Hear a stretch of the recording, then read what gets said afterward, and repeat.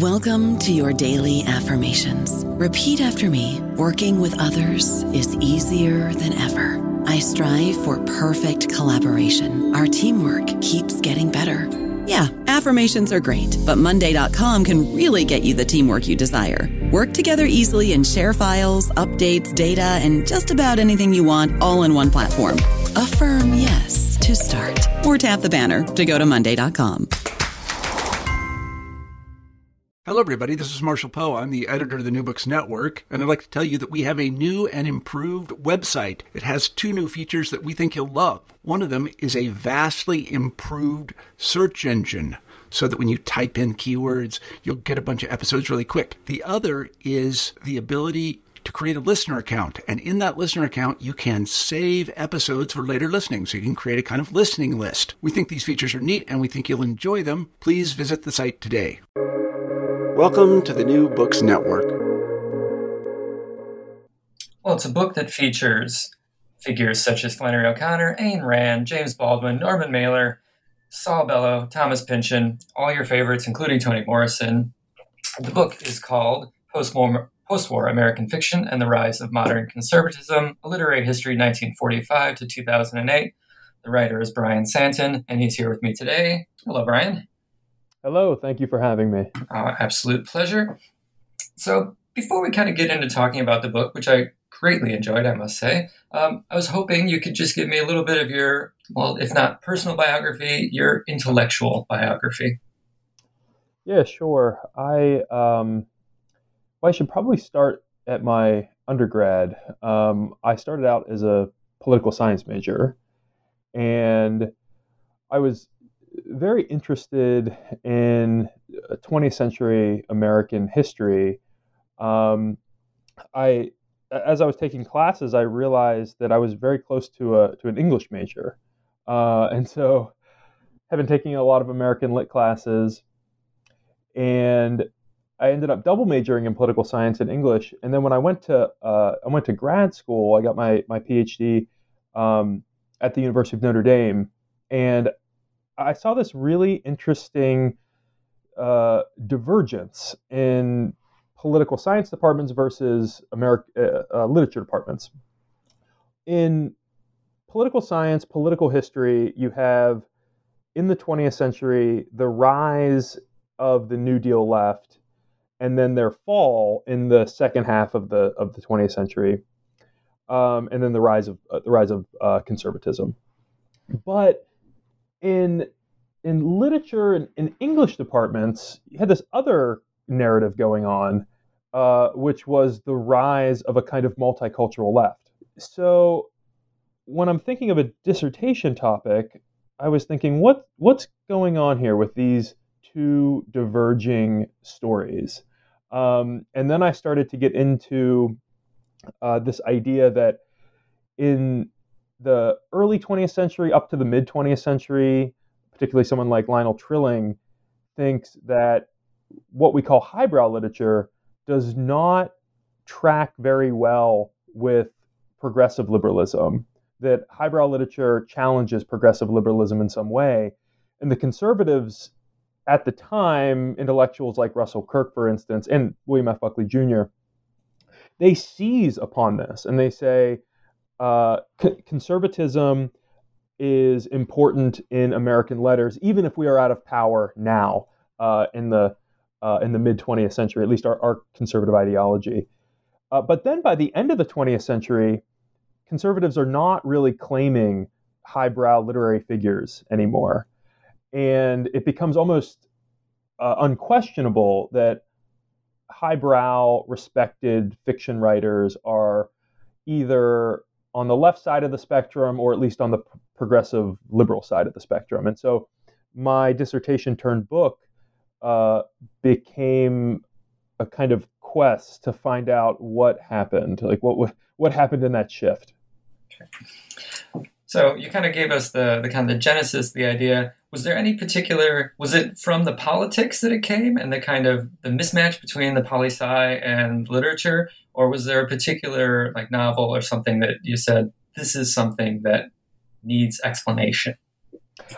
Actually, the thread, I compare it to like a sweater has a stray thread, and if you pull on that thread, it might unravel the whole sweater. Is these articles that would pop up at the end of the 20th century, beginning in about the 1980s, but going up through the early 21st century, which was, I guess you would say, whither is conservative fiction?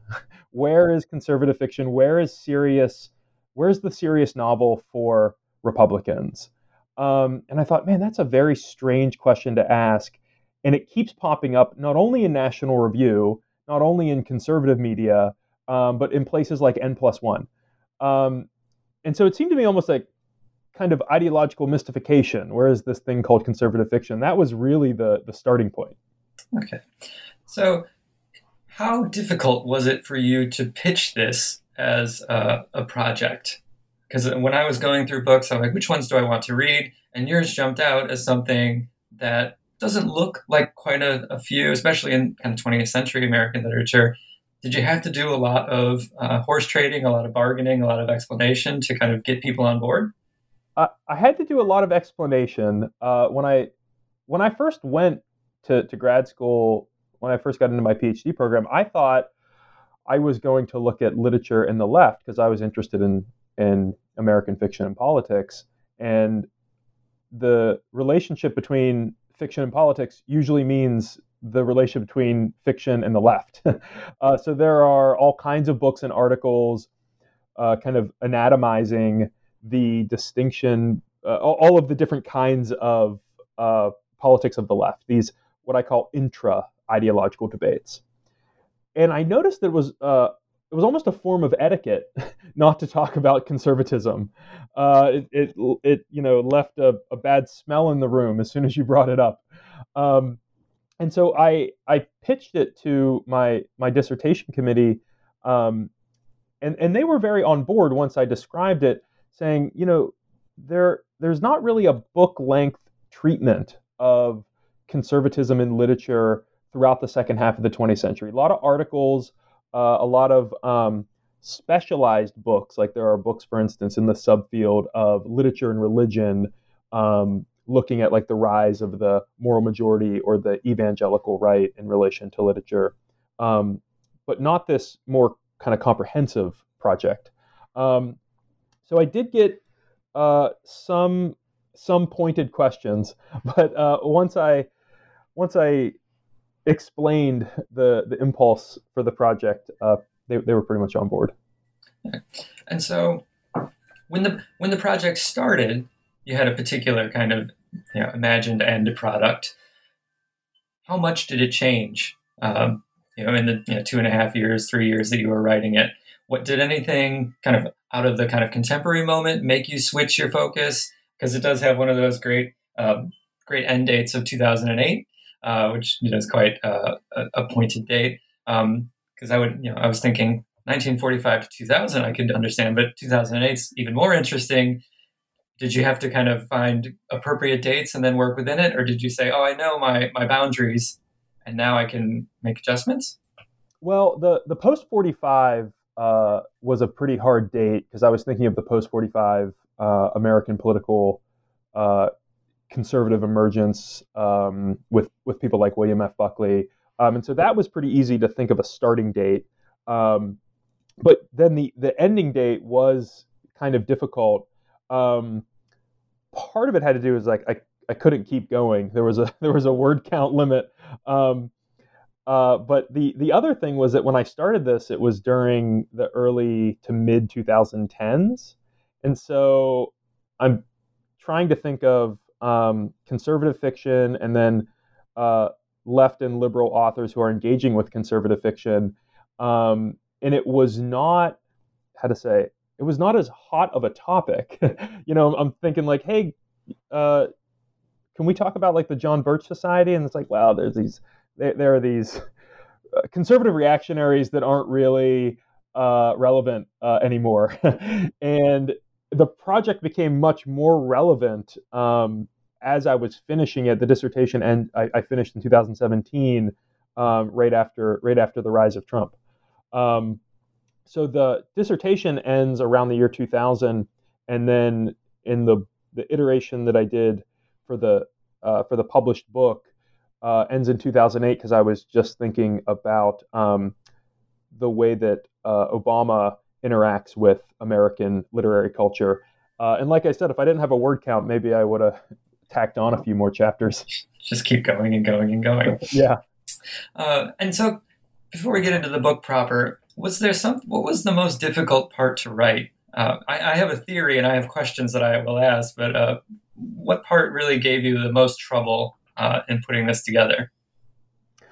Probably the most difficult section was the very beginning, trying to suss out all of the complexities of the early conservative movement and what they were trying to do. So thinking of people like Frank Meyer trying to do his so-called fusionist ideology of ordered liberty, and then trying to look at how fiction became a way or a proxy for these definitional debates about conservatism. So I had to get really, really deep in the weeds. I was doing a lot of archival research with National Review. The University of Notre Dame had physical copies of all of National Review, and so I would just go in the basement and pack a lunch, and I would just stay all day reading National Review from the mid to late 1950s all the way up till the turn of the century, and just taking notes endlessly. All right. Well, to jump into the book proper, I'll return. I had a theory, I guess wasn't right, but I'm going to push you anyway. So one of the big picture questions I had in reading this was I was wondering, as somebody who no longer lives in the United States, and I've lived in a bunch of other places now, what happens to your argument if the United States isn't a two-party winner-take-all electoral system? Does it change anything, maybe? Yeah, I think it would. It's a bit of a counterfactual, but I think that you would probably have a different ideological concentration for literary cultural capital. So I talk about John Guillory. He mentions this T.S. Eliot. He calls it a T.S. Eliot fantasy, that literary culture is this place, this autonomous realm that shows you where the most important social beliefs come from, where they're produced. And when you have a two-party system, it is both easier and the stakes are higher to think about how literary culture could possibly unify the overall national culture. So I would think that if you had a lot of different political parties, maybe the cultural capital of literature would be really important to like a national traditionalist party or something, but maybe not as important to a kind of slightly right of center pro-business party or something like that. Yeah, because I'm thinking, not even that I live there, but something like the UK, you've got like the Brexit Party. Would they much care? I can imagine the Tories do care. Yeah. And in Vienna, when I lived in Austria, the fascists who were in charge, would they care? Versus the more traditional kind of conservative parties, they might care a little bit more. Yeah, I think that there's a connection between any party that wants to justify elite wealth using elite culture, then literature would probably be important to them. But if elite culture does not necessarily marry up to elite wealth, then it's probably not as important. And I think that that's kind of what happens to the post-45 American conservative movement. They start using mass popular culture to justify elite wealth, as opposed to their earlier strategy of using the kind of Western intellectual or literary tradition to justify power. All right. Well, kind of following up on that, one thing I was kind of trying to be a little contentious against the conservatives, probably by my own disposition, is the story that they're telling themselves in this kind of culture conf, or whatever you want to call it.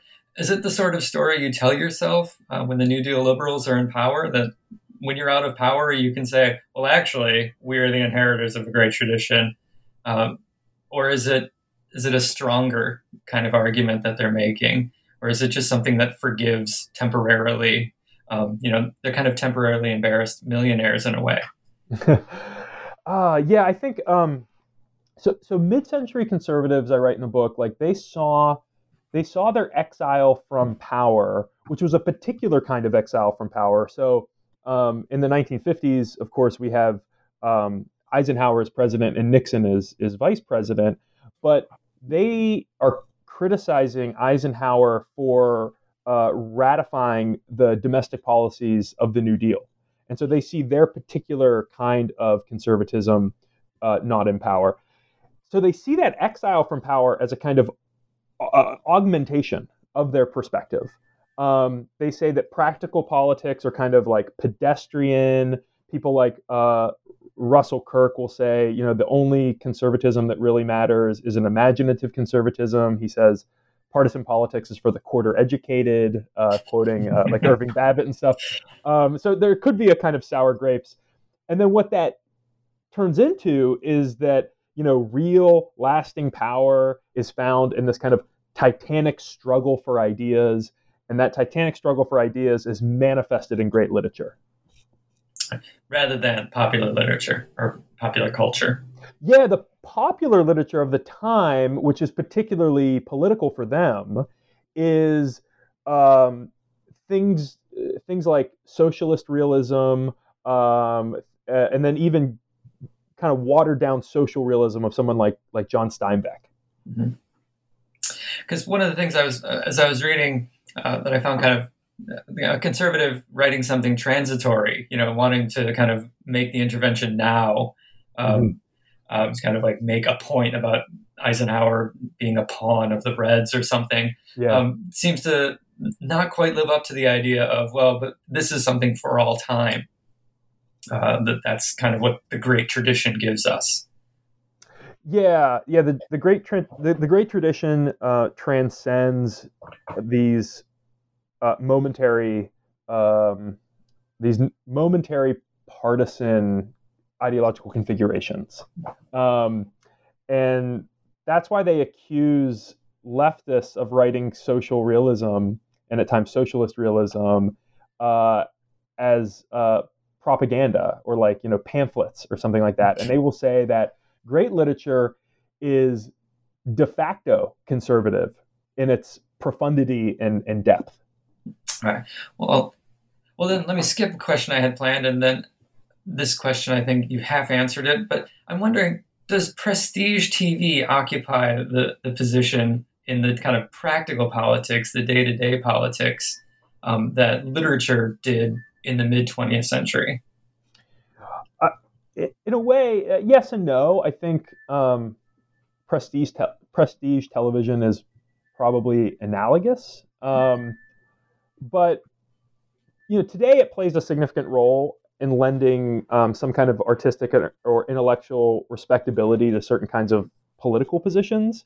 But traditionalist conservatives in the mid-century moment, they really see great literature as justifying that elite, difficult culture with elite wealth. And part of the way that happens, if you think of someone like Thorstein Veblen, is through difficulty itself. So reading a difficult novel and being able to read a difficult novel proves some kind of intellectual or class superiority. So my favorite example is Whittaker Chambers, the great conservative writer, talking about like the sublime difficulty of reading James Joyce's Finnegan's Wake. Not exactly what you get at the end of the 20th century, where conservatives are saying read, the Left Behind series and Tom Clancy novels. So, all right, so the TV thing didn't work. Good. So when I think about high culture, what about something like opera? Yeah, I think of Buckley, who is interested in not only opera, he plays the harp. He's interested in classical music. But then later someone like Buckley is writing these fairly simplistic, morally simplistic spy novels at the end. So you always have that strain of the well-educated conservative who is into high culture, but it becomes much more de-emphasized as you move through the second half of the 20th century. So, I guess I'm wondering, has literature kind of fallen off in this argument? And could it make a comeback? Well, on the one hand, yeah, literature has become less important to mainstream culture, and literary historians have talked about this at length. But what is fascinating is that there are these occasional arguments that conservatives make about the need to keep the Western canon alive. So they have this rhetorical commitment to the Western canon, even though there is not much of a substantive commitment, especially in the late 20th century. So when you get things like the corporatization of universities, which are hollowing out humanities programs, they don't really have a problem with that, even though it's decimating humanities programs. But they do have a problem with the rise of multiculturalism. So there's this really odd, what I call a double register. On the one hand, they want to look at highbrow literature as this really important sacred space. And then when the multicultural left starts to get involved and starts to win literary prizes, they start to say, oh no, it's actually kind of a Ponzi scheme. Much of like a cultural Ponzi scheme. Much of highbrow literature is just liberals, particularly white liberals, savoring their own self-righteousness. All right. So in thinking about that, does the idea of kind of the Western tradition, how does American exceptionalism kind of intersect with the Western tradition? To kind of, there's this idea of like holding up, it's the shining city on a hill, the only country that has freedom. Kind of, I'm kind of oversimplifying the argument. How does that fit by placing the United States above all other countries, and yet saying it's kind of their tradition is necessary? Is it simply it's a continuation, or is it something a little more complex? They tend to look at American exceptionalism as it's a way that it's a kind of concept that compels conservatives to see the Western intellectual tradition, and particularly the Western literary canon, as culminating in the American experiment. Like this is what we get. So they draw a direct line from someone like Homer and the foundation of Western literature to Faulkner, or one of their favorites, Flannery O'Connor. But this does get complicated in the late 20th century when conservatives start championing that mass market genre fiction. So then it does start to get a little bit odd. So simultaneously in the 80s and then through the 90s, you have conservatives saying we need to be reading great, difficult, canonical texts. But you should also be reading Left Behind series or Tom Clancy novels. So there's this, that's what I call this odd double register of aesthetic value in the late 20th century conservative movement. And I think it has something to do with this idea of like, how does literature in particular, and then high culture in general, how does it lend respectability to their particular version of politics? All right. Well, now I'm going to kind of show my debased literary taste coming out of an English department in the 90s. So earlier you brought up Buckley's spy novel writing, and you said they were kind of morally simplistic. Are they any good? Yeah, I think that depends on definition of good.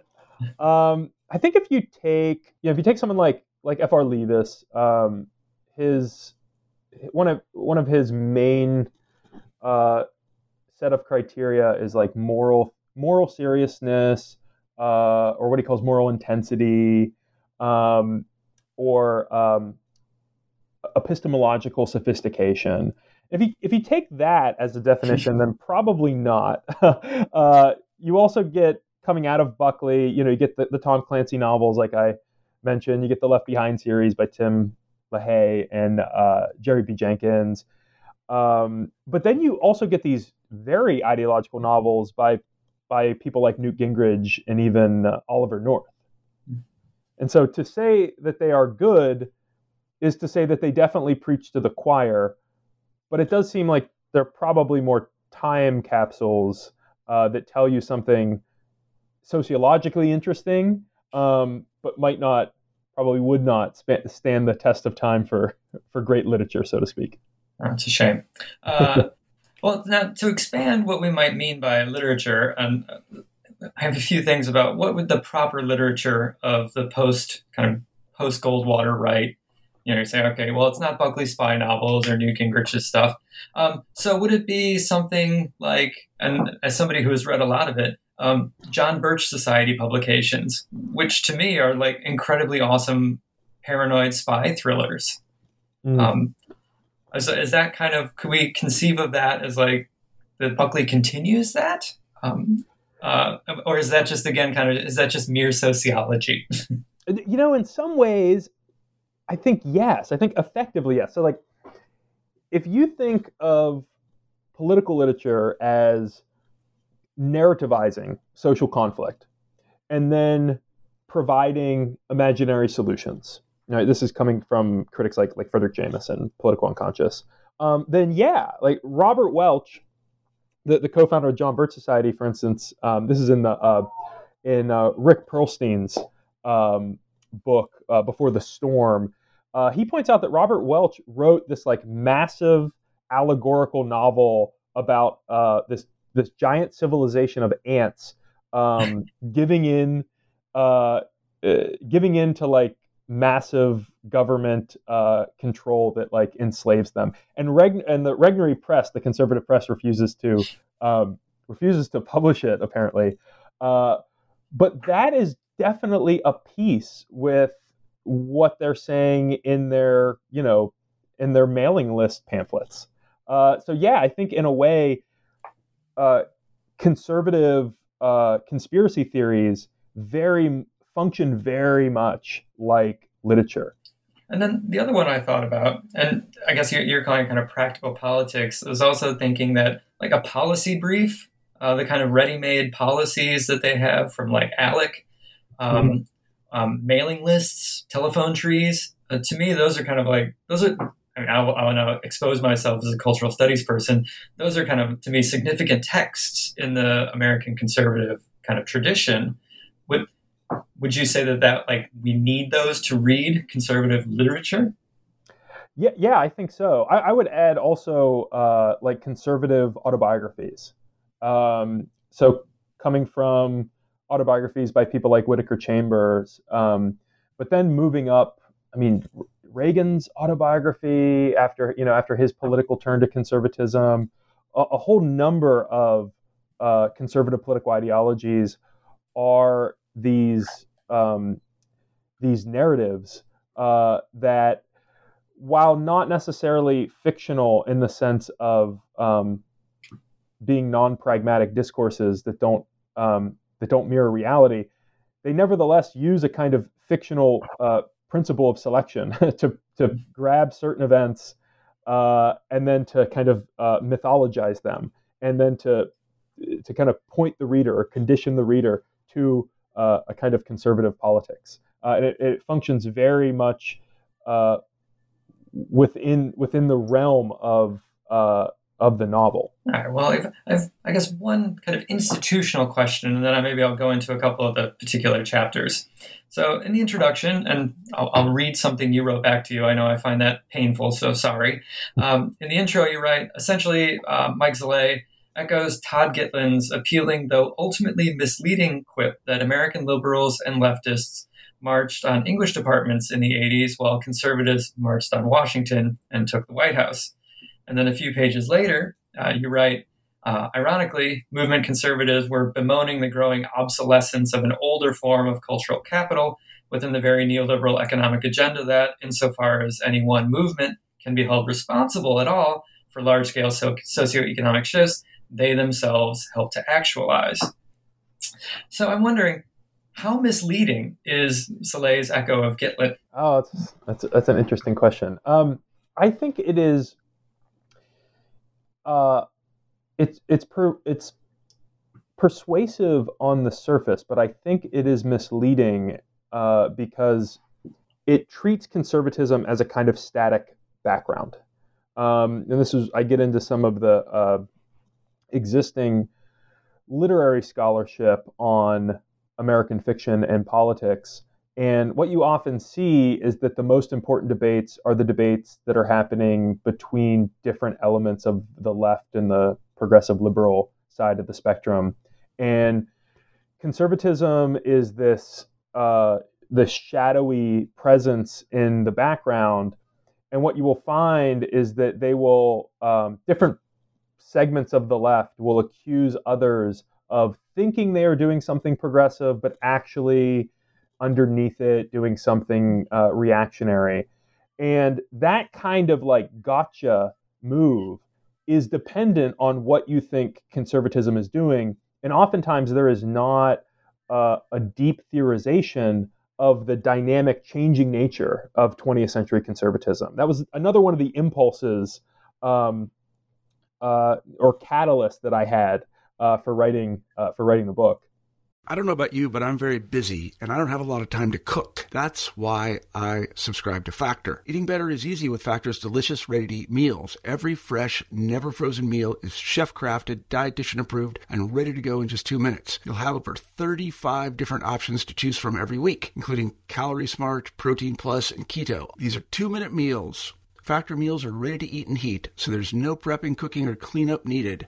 They're flexible for your schedule. Get as much or as little as you need by choosing your meals every week. Factor is the perfect solution if you're looking for fast, premium options with no cooking required. Sign up and save. We've done the math, and this is important. Factor is less expensive than takeout, and every meal is dietitian approved to be nutritious and delicious. Head to factormeals.com/NBN50 and use code NBN50 to get 50% off. That's code NBN50 at factormeals.com/NBN50 to get 50% off. All right. Well, that's my follow-up then.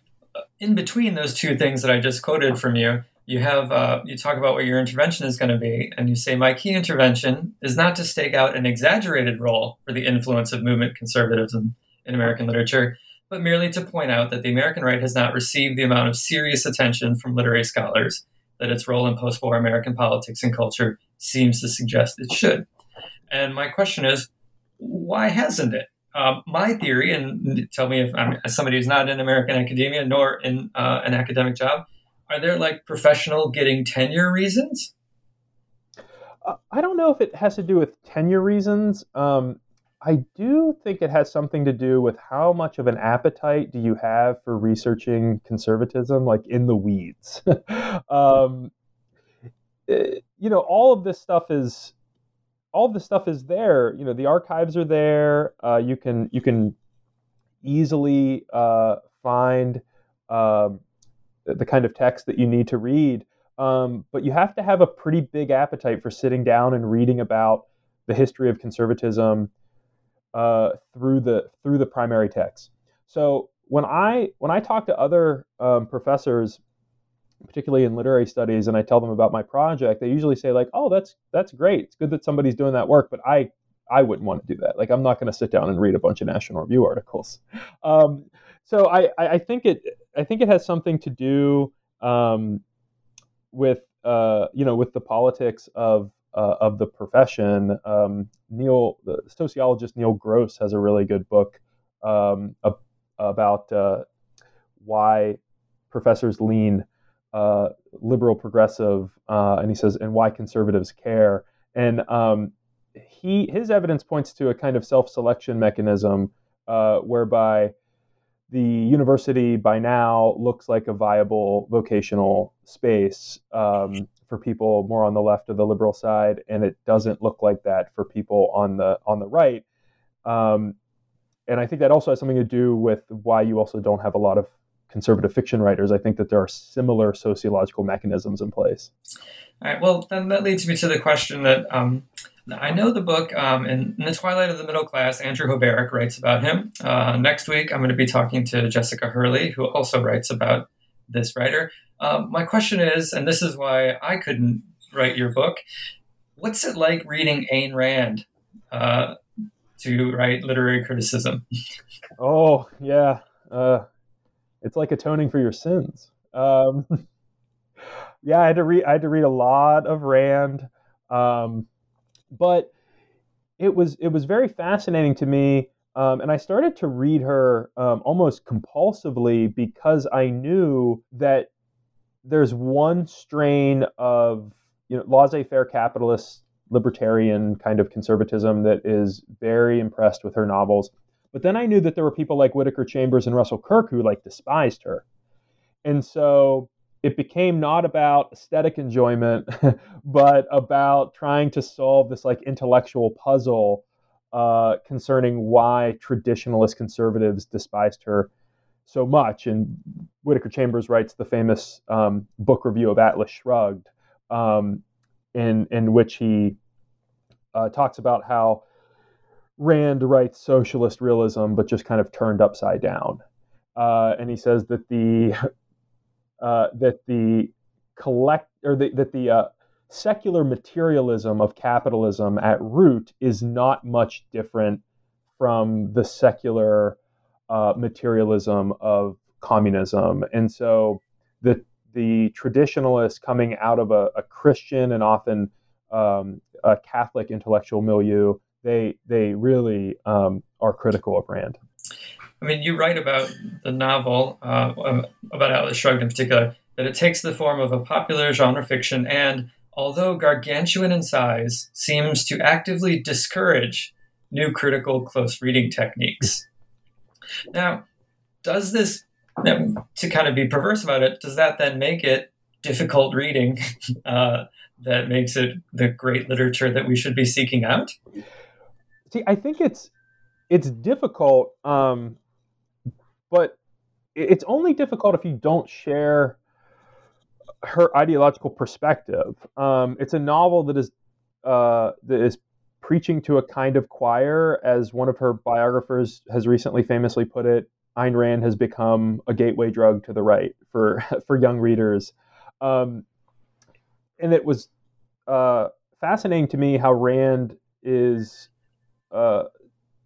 despised so much by the early conservative movement, but then by the 1980s becomes the court novelists of the Reagan era. So yeah, I think she's not difficult to read at the sentence level, but she can be difficult to stomach if you don't share her views. All right, so on to, I guess, someone we would both agree is probably a better writer. Let's talk about James Baldwin for a second. Even looking at the table of contents when I got the book, it was a name that I was not expecting to see in the table of contents for a book about American conservatism and literature. Obviously, as soon as I read the chapter, I said, okay, now I see why. How early into the project did you say, oh, Baldwin is someone, basically he's kind of an essential interlocutor for the conservatives of his time period? Was he an early presence, or did you find him? Because I think that chapter holds everything together in the book. Yeah, it was early because first you had the famous debate in the mid 60s between Buckley and Baldwin. So I knew that there was that very specific concrete link. Then when I was doing my research, I found that William F. Buckley mentions Baldwin all the time. Baldwin is like a particular kind of scapegoat for Buckley. So I was like, well, that's interesting. And then in the earlier in 63, when Baldwin publishes The Fire Next Time, Buckley commissions Gary Wills, who was still a conservative at that time, to write what was then the longest book review that National Review had ever published. And Wills is really very scared of Baldwin's critique. He's very worried about what it means. And then the final kind of nail in the coffin is earlier. Conservatives had looked at Baldwin as a potential ally. And what's so funny is his first novel, Go Tell on the Mountain, is a novel about the Black church and about Christianity. And it is a sophisticated, ambiguous novel, but you can definitely read the end as a Christian epiphany conversion narrative. And that's what National Review read it as. The conservatives are like, well, look at this. Here's like this Black Christian author. Maybe he has something to say to us and to our readers. And then by the time The Fire Next Time comes out, he becomes a kind of villain for them. And so Baldwin is a kind of constant interlocutor in the 1960s with conservatism. So I came to the conclusion that I would really have to include him somewhere and make him a prominent part of one of my chapters. Yeah, and you're right. And I have a question to follow up. I think this is a good point for Baldwin. One of the central problems with protest fiction's one-dimensionality is that it tacitly assumes that reactionary ideology is also one-dimensional, static, and inert, which is a point you've made a number of times already in the last half hour. After his debate with Buckley, Baldwin realized that this assumption was fundamentally flawed because conservative ideology, an apologia, no doubt, for a version of the racial status quo, was nonetheless changing before his eyes and was thus perpetually under construction. So earlier you talked about how kind of protecting elite wealth through elite culture is kind of one of the main projects. And so also kind of protecting kind of like white power through kind of elite culture is another project. I don't know how this fits in literature, so I'll put it to you.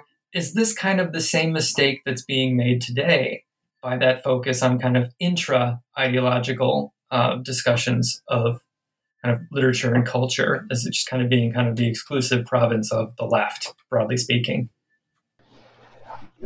Yeah, perhaps. I think that would have to do with how you categorize the kind of cultural products that we have today, from novels which have been devalued in the culture to things like prestige, prestige television.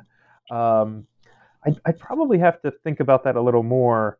But one thing I would just add with Baldwin is Baldwin is trying to wrap his head, I think, around the flexibility and dynamism of conservatism as it is changing in the 1960s, because that earlier traditionalist version of great literature, as I detail at length in the book, is really wrapped up in defending segregation and defending Jim Crow segregation in particular. And so once conservatives start to move away from highbrow literature, that is simultaneous with moving away from these defenses of Jim Crow segregation and starting to get into these this idea of colorblind pro-capitalist individualism. And Baldwin is like at the ground zero of that happening after Goldwater's landslide loss in 64. Conservatives start to configure this colorblind individualism and see that they are not going to be able to justify or even say something like, well, Jim Crow segregation is not great, but let's not end it this fast. Like that becomes more or less popularly impossible. And so Baldwin, I think, is trying to wrestle with all of those changes in the 60s. Right. And kind of as a testament to kind of Baldwin's kind of significant position in the chapter about Saul Bellow, I think it's in that chapter, like he returns to a debate with Baldwin. And something you write that this outburst inspired by a real life encounter Bellow had while giving a speech at San Francisco State College. Oh, I'm sorry, it's just him revisiting a debate. My bad. But I think this idea of the debate me culture sticks around. It supports Sandler's neoconservative theory that debating standards at American universities have declined because the New Left has rejected the mythical discourse of Western civilization. Now, Baldwin kind of continues, like you just said, to wrestle with these ideas, and that you have to he's like, you have to keep learning, you have to keep thinking, and he really, he's constantly developing thought. But it seems like, and maybe I'm kind of predisposed not to like Bellow as a cranky old man, but it seems like he's picking at a scab as opposed to Baldwin kind of really doing intellectual work. How outside of the norm does this make Bellow? Is this someone who kind of holds on to a grudge, as opposed to Baldwin, who's like, no, this is always an opportunity to think better and better and better? Yeah. I would start with one of my favorite quotes from Baldwin, when it's an essay about meeting Norman Mailer, and Norman Mailer is like, I'm really interested in power. Like, I want to know how it works. And Baldwin says, I know how power works, because if I didn't know how American power works, I'd be dead. And so this forces Baldwin into these, foundational first principle kinds of intellectual quests, which is, one of the reasons I find him so fascinating. Bellow, on the other hand, is somebody who starts out as a kind of outsider. He's very consciously a Jewish novelist. And one thing that often gets overlooked in the 80s, when Baldwin starts saying controversial things, politically incorrect things about multiculturalism, he starts to say, well, I'm being attacked because I'm a white male writer. And it's very interesting because white male writer is very different from being the Jewish outsider of the early and mid 20th century. And so Bellow is someone who is a kind of political exile. I was very interested in literary scholar Simon During says that he is a persona non grata in literary studies. And I tried to answer the question why, because on the one hand, he is ostracized by the literary political left, which for obvious reasons. But he's also writing this difficult, modernist-inspired literary fiction in the 1970s that has a conservative bent, like Mr. Sandler's Planet, at precisely the moment when conservatives are relinquishing highbrow conservative literature as particularly helpful or useful to them. So Bellow is this, high status, highbrow writer who has no political home by the 1980s. Oh, what a shame. So what kind of, this is kind of about Woolf, your chapter on Woolf. And you say to revitalize the American novel, Woolf called for a return to the social realist novel, but stripped of its central preoccupation with class and replaced with the American preoccupation of status. Mm. And this is something I think kind of gets back to that elite wealth. Like what I found myself asking was, how much damage has the inability to conceive of class as an economic category done to literary culture, both in what we can call the left, but also to conservative literary culture? That it becomes in some ways a status marker that you're talking about, rather than access to power and kind of having the means of production. Yeah, you would think if there was a way to revitalize something like conservative literature, it would probably be a kind of confrontation with class, and particularly a confrontation with like the professional managerial class. Tom Wolfe tries to do that sometimes in his satires, saying that the liberal elite are interested really in a kind of radical chic. They're interested in producing both cultural capital and social capital for themselves, by trying to empathize with the lower classes, but not really being interested in helping them. But these descend so easily into kind of screeds or like diatribes because there's not a simultaneous self-reflexive or self-critical engagement with their understanding of class. And that's one of the things that is usually important in literature that survives is some kind of self-critique, some kind of confrontation with human hypocrisy that also implicates you. And conservative literature, as we move through the 20th century, becomes less and less interested in those kinds of self-critiques. And they even say that the problem with liberals is that they're interested in like intellectual and moral masochism. Like they're always engaging in this self-critique to a fault. All right, well, I guess that takes me to a question in the last little bit of the book about Marilynne Robinson and the framing you do of your reading of Robinson. And this might not be the kind of self-critique, but a lot of it comes out of her occasional pieces and interviews and the promotional cycle for writers. And I'm wondering, how much should we take that into account when we read a novel, especially now with like kind of the promotional cycle? If you're a novelist of some standing, unless you're invisible like Thomas Pynchon, you hit the circuit.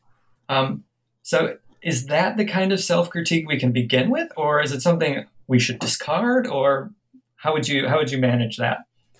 I think it's certainly something to engage with, especially because she invites it herself. She is someone who is, I think, above all, a Christian novelist, and she is both interested in the way that Christianity contributes to the American cultural heritage. I quote her as one of her essays begins, "America is a Christian country," and you would think from some of the things she says in isolation that she would be more tightly connected to the conservative movement.